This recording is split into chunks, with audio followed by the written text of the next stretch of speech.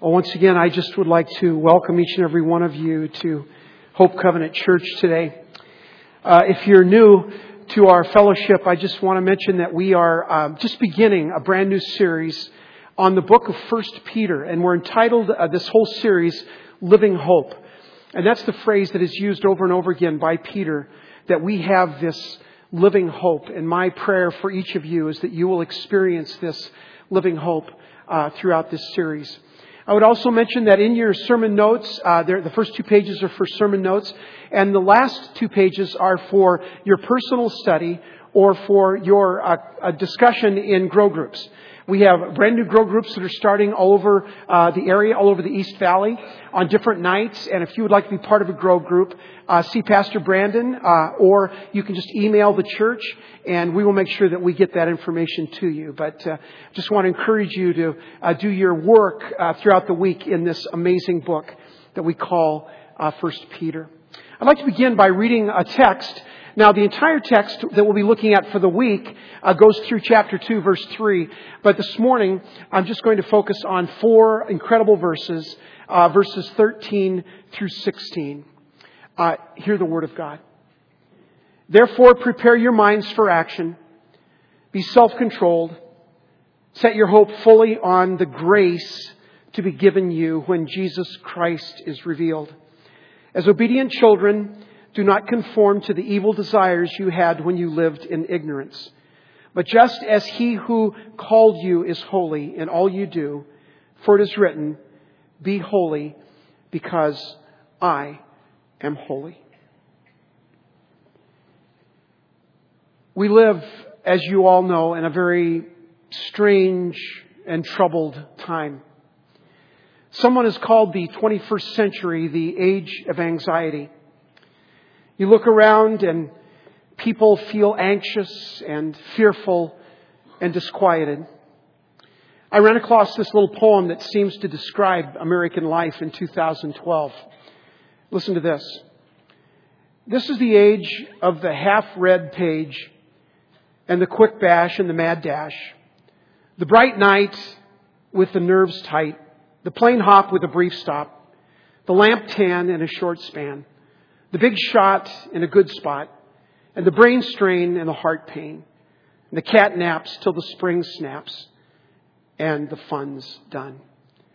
I mean, the words fit our day, don't they? We live in this kind of fast food, hurry up, 4G, speed dial, faster is better world. Yet that poem was written in 1949. And sometimes we forget that these troubled times that we feel we're in, there have been troubled times for a long time.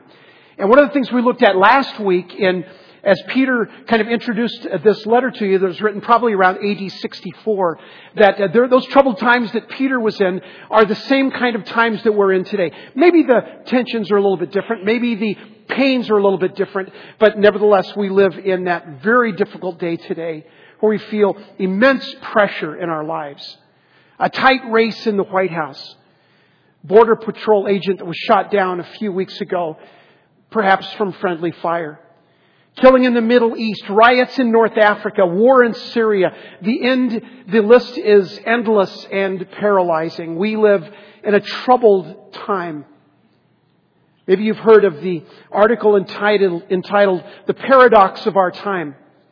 The source is unclear. Some say that it's anonymous. Others say that it was written by that famous theologian George Carlin.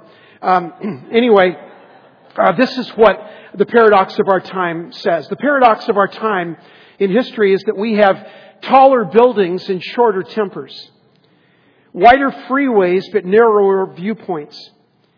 We spend more but have less. We buy more but enjoy it less. We have bigger houses and smaller families, more conveniences but less time. We have more degrees but less sense, more knowledge but less judgment, more experts but more problems, more medicine but less wellness.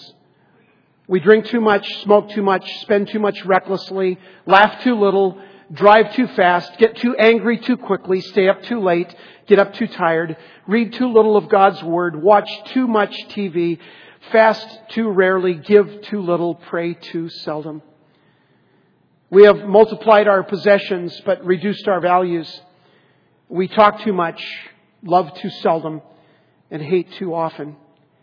We've learned how to make a living but not a life. We've added years to life but not life to years. We've been all the way to the moon and back but have trouble crossing the street to meet a new neighbor. We've conquered outer space but not inner space.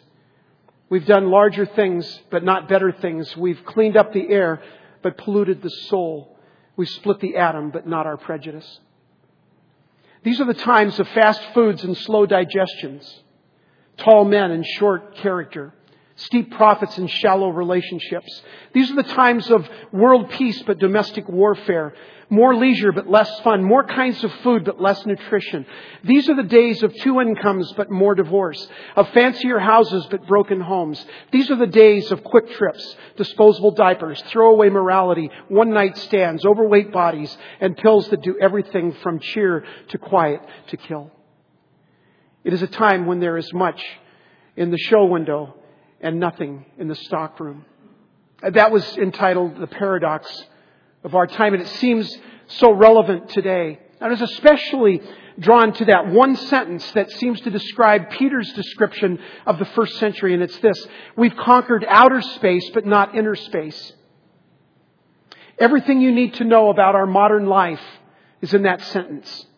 We build bigger, better, faster, shinier. We go to the moon, to Mars. Outer space seems accessible, but inner space is another problem. We're not even close to conquering that. The human heart is, well, it's as unruly as ever. So how do we go about conquering inner space? The passage that I read this morning from 1 Peter points the way. And it begins with the word therefore. Now, if ever we lived in a complicated, troublesome, difficult time, it's today. But Peter was expressing the fact that his life and his day was just as complicated as ours, although different. So he starts his text with therefore. Now, if you recall from last week, anytime you see in the Bible the word therefore, you always ask what? What is it? Therefore, okay? So you're asking this of the text. Last week we looked at the first 12 verses, and specifically we honed in on verses 10 through 12. And we looked at the fact that this great salvation, this living hope, this experience of knowing and belonging to Jesus, this idea of being born anew, of saved, of born again, all the phrases that you hear tossed around, this idea of Christ becoming alive in us, this idea, this great salvation. And we talked last week about how it's so great because the prophets couldn't even understand it. So the prophets prophesied about it. They said, you can't believe what's going to happen, but something is going to happen in the future around this Messiah. He's going to come and He's going to die for your sins and come back from the dead, and it's going to change everything. And the prophets prophesied about that. And then the apostles preached it. And that's what we talked about in our last series, What is a Christian? The prophets proclaimed it. And they proclaimed this good news of Jesus Christ, and their delivery system was always the same, and that was love. It was love, and changed the world for 300 years.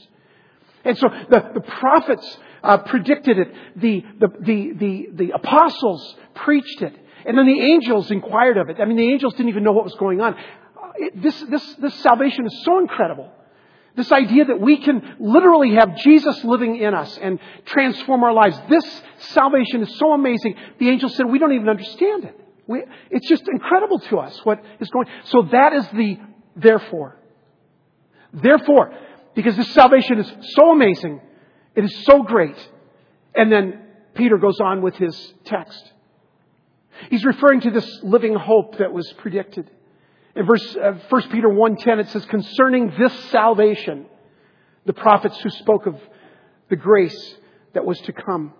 This salvation ordained by God, purchased by Jesus in the great exchange, imbued to us by the Holy Spirit. Now, the word imbued is in this text. It's not translated that way. That's kind of an old-timey, old King James kind of a word.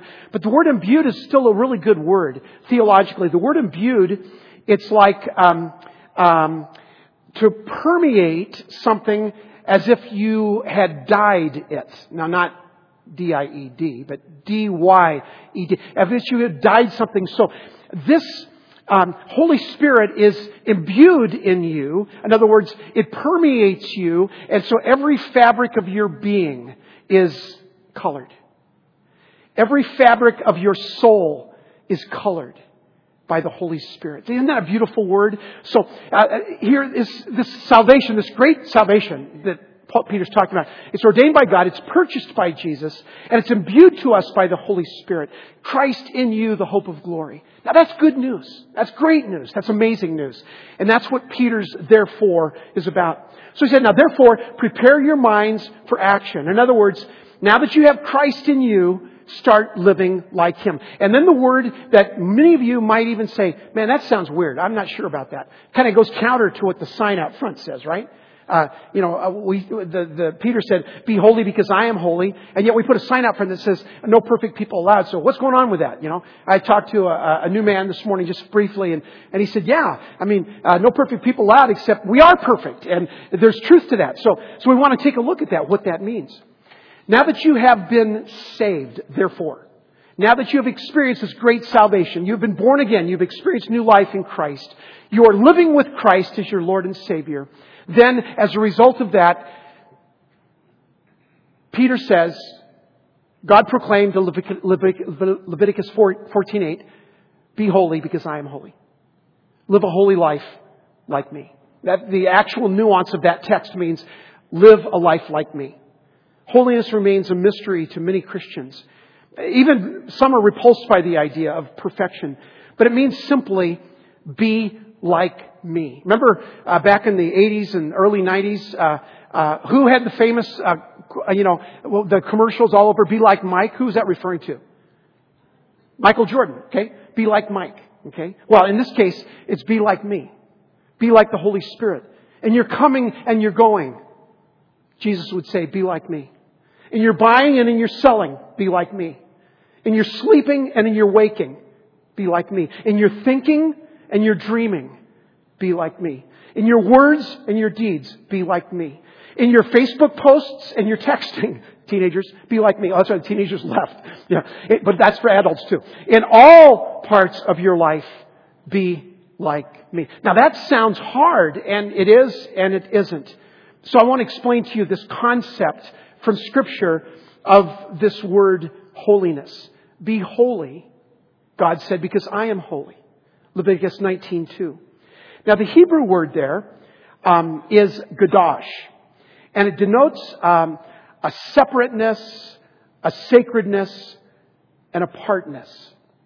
And the Greek word Peter uses is hagios. And that word means to be blameless, to be different, to be set apart. Like you have a beautiful vase or a vase, and you have this gorgeous vase that's worth a lot, and it's very important to you. It's a treasure to you. And so you don't just put that down in the kids' toy box. You find a special place, a unique place for that vase. You say, okay, so you put it up on the mantle so that it can be seen and appreciated. That's the nuance of this word hagios. You, believers, disciples, those who have experienced this great salvation, Jesus Christ alive in you, you are hagios. You were set apart for specific work. I'm going to mess up the light cues here, so that's all right. I think we'll still be able to see if I'm down here. But Carol, would you come up here? Steve, would you come up here? And Viv, why don't you come up here? Okay. So, oh man, I'm not going to sit in front again. So I want you guys to stand next to each other. Okay. Okay. 3 of our stalwarts. Vivian says, okay. Okay, so here's what hagios means. And now, I know this is a stretch, but let's assume I'm Jesus, okay? So here's hagios. Okay, first of all, I want to tell the 3 of you how precious you are to me. When I died on the cross, I had you in mind, each one of you, and I saw your face, and I loved you so much that you meant everything to me. Now, because my great love for you, I have something incredibly important for you to do. I am going to, Carol and Steve and Vivian, I'm going to set you apart. I'm going to make you special, hagios. I'm going to make you different. I'm going to set you apart for a work that only you and others like you can do. And that special set apart thing is to take my message of love and give it to other people. Tell other people about it. I'm not going to be here. I'm going to be in heaven. So I need you to take this incredible message of the gospel that I died for people's sins and I want to save them. I want you to take that. And so I am anointing each of you. I'm setting you apart as a special treasure, a joy of mine, and saying, this is what you were created for. This is what God has called you to do and be. This is why you exist. This is why you take a breath. You are set apart. You are special. You are hagios. You are that treasured vase.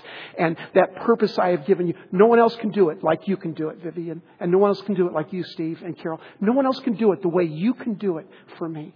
You are my special ones. You are my precious ones. You are hagios. Please be hagios as I am hagios. Be holy. Be set apart as I am set apart. Thank you. You guys can be seated now. Thank you. That's what it means to be holy. Sometimes we get holy all tied up with behavior. Now, there's certainly part of that, of course. Because the reason it's connected to behavior is because if you sin, and if you press into sin, and if you go that direction, whenever you sin, there's always a what? A gotcha. There's always a gotcha. You know, we think sin looks so great from a distance. It looks so great. In fact, it feels so great and it's so amazing. And, you know, sin and you move that direction. But there's always a gotcha. And Jesus says to us, listen, you are my disciples. I'm setting you apart to do this incredible work. You are the one that can take this good news to your office, to your school, to your situation. You can take this message of God's love and you are set apart to do that. You are so special. You are so anointed to do this. I am setting you apart. And I want, but if you get off track and if you do the sin thing over here, there's always a gotcha. And that sin thing literally taints the message that you want to give to others. People look at you and they say, instead of, man, that looks like Jesus, they look at you and say, look at that hypocrite. So that's why you want to stay away from the gotcha.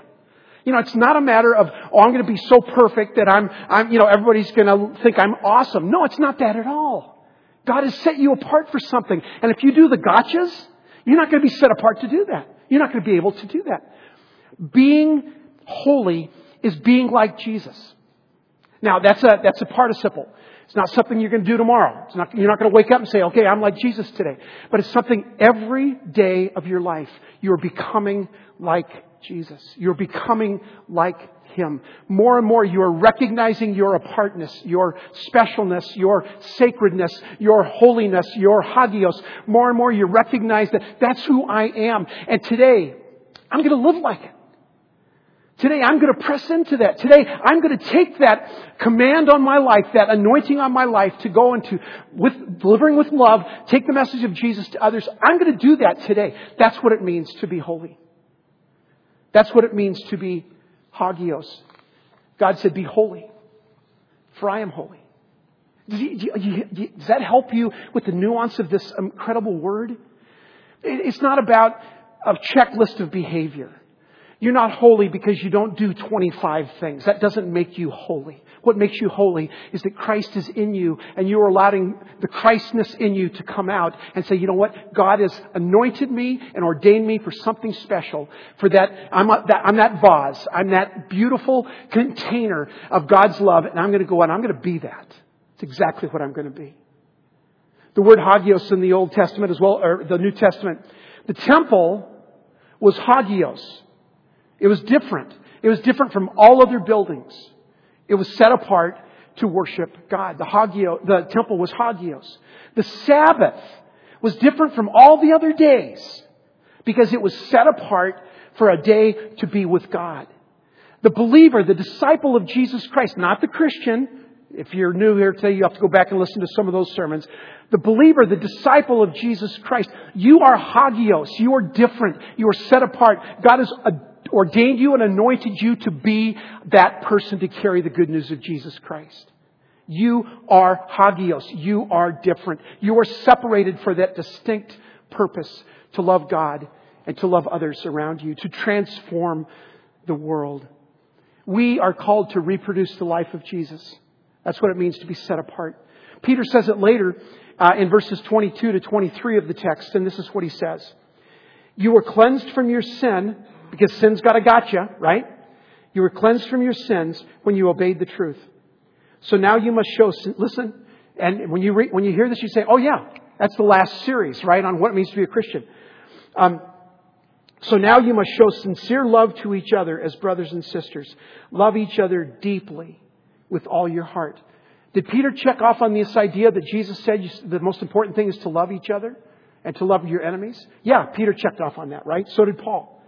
For you have been born again, verse 23, but not to a life that will quickly end. In other words, you're special.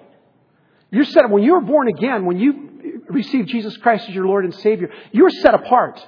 You're not just some schlep out there going around with your ticket punched so someday you can go to heaven. That's not why you are on this earth. You're on this earth for a purpose. You're set apart. You're holy. You're hagios. God says, I have something special for you to do. That's what He's saying here. For you have been born again, not to a life that will quickly end. Your new life will last forever because it comes from the eternal living Word of God. Isn't that beautiful?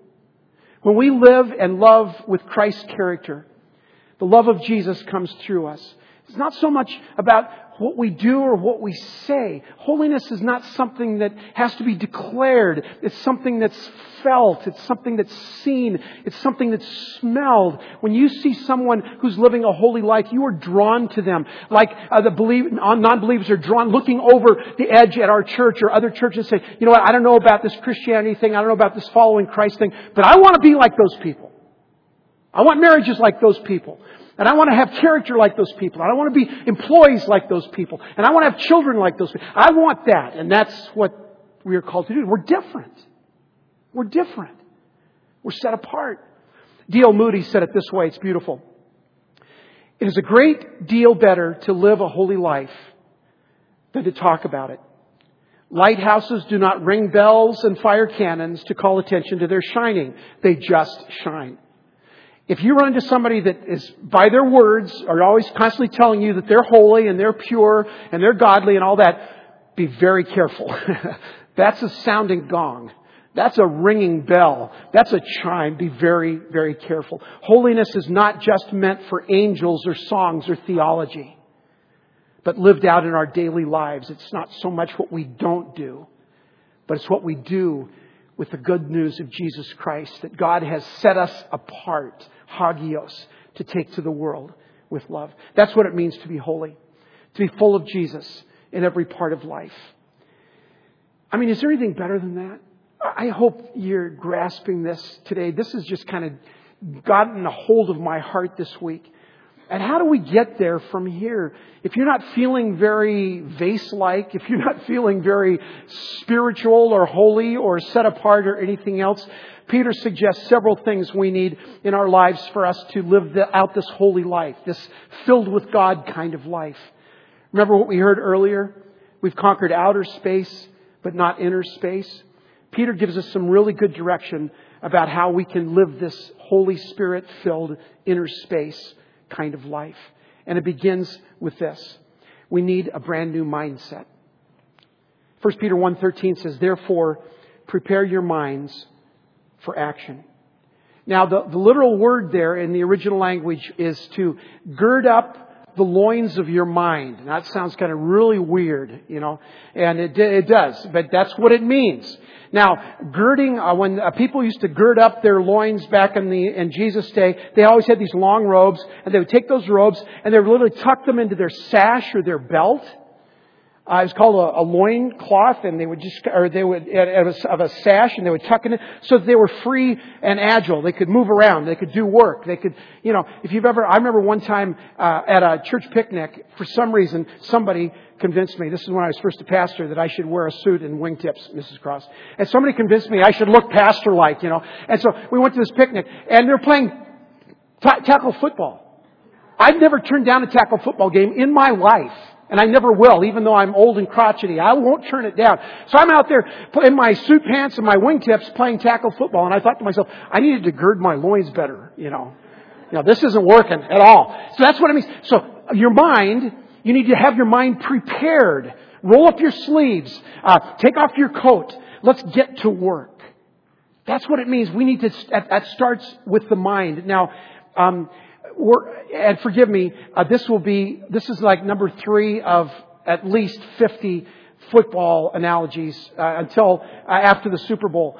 And so if you ever watch some of these football players and you watch them during like the Star Spangled Banner before the game, or you're watching them in preparation, some of them have their earphones on and they're just kind of so focused and they're locked in and they're only thinking about, what can I do in the game, and envisioning winning and envisioning making the perfect tackle and the perfect run and the perfect pass. And they're really, really focused. If you hear interviews by some of the players, how focused they are, nothing else matters. You put everything completely out of your mind. And I remember, I forget what the context was, that some kid I think it was an NFL player, lost his brother. Does that ring a bell a few weeks ago? Remember, he lost his brother like the night before and came and played the game. You say, well, that's ridiculous. Well, that's how focused these people are. Well, we can learn from them, okay? That kind of single-mindedness, that kind of focus, that this thing matters more than anything else. That's what Peter is talking about. Therefore, prepare your minds. Gird up your minds for action. So we need a new mindset, but there's something else we need. We need a new goal. Okay? We need a new goal. 1 Peter 1:13 says it this way: set your hope fully on the grace to be given you when Jesus Christ is revealed. Now, Peter's referring to that time when Jesus Christ is going to return at the second coming. Okay, so when you hear the word hope, many times in the New Testament, not always, but most of the time, when you hear the word hope, they're talking about the second coming of Jesus. Okay, that time when Christ will break through the eastern skies and return for His church, and it'll be awesome. And so but he's also talking about the here and now, because the people in Peter's day, they're being crushed by Nero. They're being killed by Nero. I mean, their children are being eaten by wild dogs in Nero's circus. I mean, these things are going on. And so they're intense about, what are we going to do? He said, set your hope fully on the grace to be given you when Jesus Christ is revealed. But it also is very applicable for right now. That word fully means the full weight. In other words, lean your full weight, where you need no other support, on the grace given to you. Now, sometimes we lean our full weight on the law. We lean our full weight on a checklist. I don't smoke, I don't drink, I don't fool around, I don't do this. We lean our full weight on the hope that time I said the prayer, I did the deed, I said yes to Jesus, I got my ticket punched to heaven. We lean our full weight on the fact that I'm in. Okay, I'm in the club. We lean our full weight on our works righteousness, our ability to somehow please God. We lean our full weight on that. And Peter says, no, no, no, and no. Don't lean your full weight on your works, on the good things you do. Don't lean your full weight on all the things that you might do if you were a little better Christian. You lean your full weight on the grace of God. The grace is the unmerited favor of God. It's nothing you've deserved. It's nothing you've earned. It can't be bought or sold. It is something that God lavishes, the Bible says, lavishes on you, His children. You lean your full weight on that. You lean your full weight on that. Remember the old hymn? My hope is built on nothing less than Jesus' blood and righteousness. You lean your full weight on that. You've heard me say jokingly many times, I grew up in a church that said, my hope is built on nothing less than Schofield Notes and Scripture Press. And we laugh about that. But the reason we laugh about that is because we were leaning our full weight on something other than Jesus. Anything other than Jesus. Remember our studying Colossians a year ago? Christ plus anything is heresy. Christ plus nothing is eternity. I mean, that's the full weight on the grace of Jesus Christ. If we lean our weight on anything else, we will fail. We will fall. Our goal is to finish the race. Sometimes we have the wrong target. We say, if only I behave myself, if only I pull up my bootstraps and just try a little bit hard to be a good Christian. And we're leaning our full weight on our righteousness instead of the righteousness of Jesus. We have the wrong target. I love the Olympics, and we just finished the Olympics. But back, I forget which ones they were. I think it was maybe in 2004, but I'm not positive. Where the Olympic Games were in Athens. And American Matt Emmons was one shot away from winning the gold medal in the men's 3-position 50-meter rifle competition. I know all of you stayed up late at night to watch that competition. That was really important. I know Brian Pollard did. Okay, he likes that stuff. So he was way ahead in this 3-position 50-meter rifle competition. Led by 3 points going to the final round. He needed to only hit or near the bullseye. Didn't need to hit the bullseye, but just near the bullseye to win. He took careful aim, pulled the trigger, and waited. But the target did not register a hit. It turns out that while standing in lane 3, he aimed at the target in lane 2. He had a perfect bullseye in lane 2, but the judges gave him a 0. How often do we aim our good stuff, our arrows, our works on the wrong thing? Oh, if only I can overcome this addiction. If only I can overcome this habit. If only I can get past this situation. If only, and we are leaning on the wrong things. There's only one thing that will hold our weight, and that is the grace of God. The grace of God that says there is no condemnation for those who are in Christ Jesus. There is no condemnation for those who are in Christ Jesus. Lean your full weight on that. Last July, the church did something that I never expected, and I was just blown away by. You had a kind of 12th anniversary party for me. And those of you who are around in the summer remember that. This is back the first Sunday in July. And I had no idea it was happening. And our chairman, Andy Carey, came up and gave Sherry and I a gift. And there was a party, and it was really awesome, and it was beautiful. And I thought later, I said, man, this is kind of weird. I don't feel like I should be, talked about or set apart or said nice things to. But I know my hope is not built on that or anything else. But I'll tell you what did happen to me. The following Tuesday morning, when I went into my office, I had kind of a new heart around my work. I had kind of a new energy around my work because I was so loved and so graced by you that I felt this power, this anointing, this joy, this energy to serve Christ in even better ways. That's what we're talking about. When you so experience the grace of God and His love, when you were so overwhelmed by His love and His saying, you matter to me more than anything else in the world. When you are so consumed with the love of Jesus that when you wake up in the morning, you don't say, man, I hope I don't do this. You say, I'll tell you what I am going to do. I'm going to be hagios. I have been anointed. I have been blessed. I'm going to serve Jesus with all my heart. We need a new goal. And that goal is the grace of God. It's not good works. And finally, we need a new identity. But just as He who called you is holy, so be holy in all you do. 1 Peter 1:15. You are called as Christ's one, as a disciple, to a new standard, a new purpose, a new way of life. You are not defined by your past. You are not defined by your addictions. You are not defined by your life in Christ or your life before Christ. Paul made it very clear in 2 Corinthians 5:17. Therefore, if any man, woman, or child is in Christ, he is a new creation. The old has gone, the new has come. Did you hear that? I mean, you've heard it all your lives. Did you hear that? Therefore, if anyone is in Christ, he is a new creation. The old has gone, the new has come. You have a new identity. If Christ is in you, and His holiness is in you, and you allow Christ to live through you, it changes everything. My mother passed away in 2007. And, of course, Sherry and I went over there, and all the family gathered there for memorial service. And I was privileged to do my mom's memorial service. She was a wonderful saint of God. Some of you remember her. She visited several times back in the early 2000s, but my mom died at age 79. She was very sick, but she was a godly woman to the last breath she took. And at the memorial service, I saw a lot of relatives I hadn't seen for many, many years. Some 20 years, 30 years. Aunts and uncles and all of that. And here's what I heard over and over again that day. Sherry can tell you that. They said, because they hadn't seen me since I was a teenager, some of them were in my 20s. And they looked at me and they said, well, you look just like your dad. And my dad, Tom Cross, died in 1983. He was just 56 years old.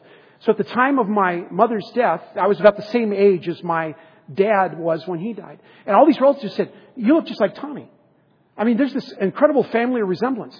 And you just look like your dad. And all that, I thought, well, I can live with that. I love my dad, and he was a great, Christian man and all that.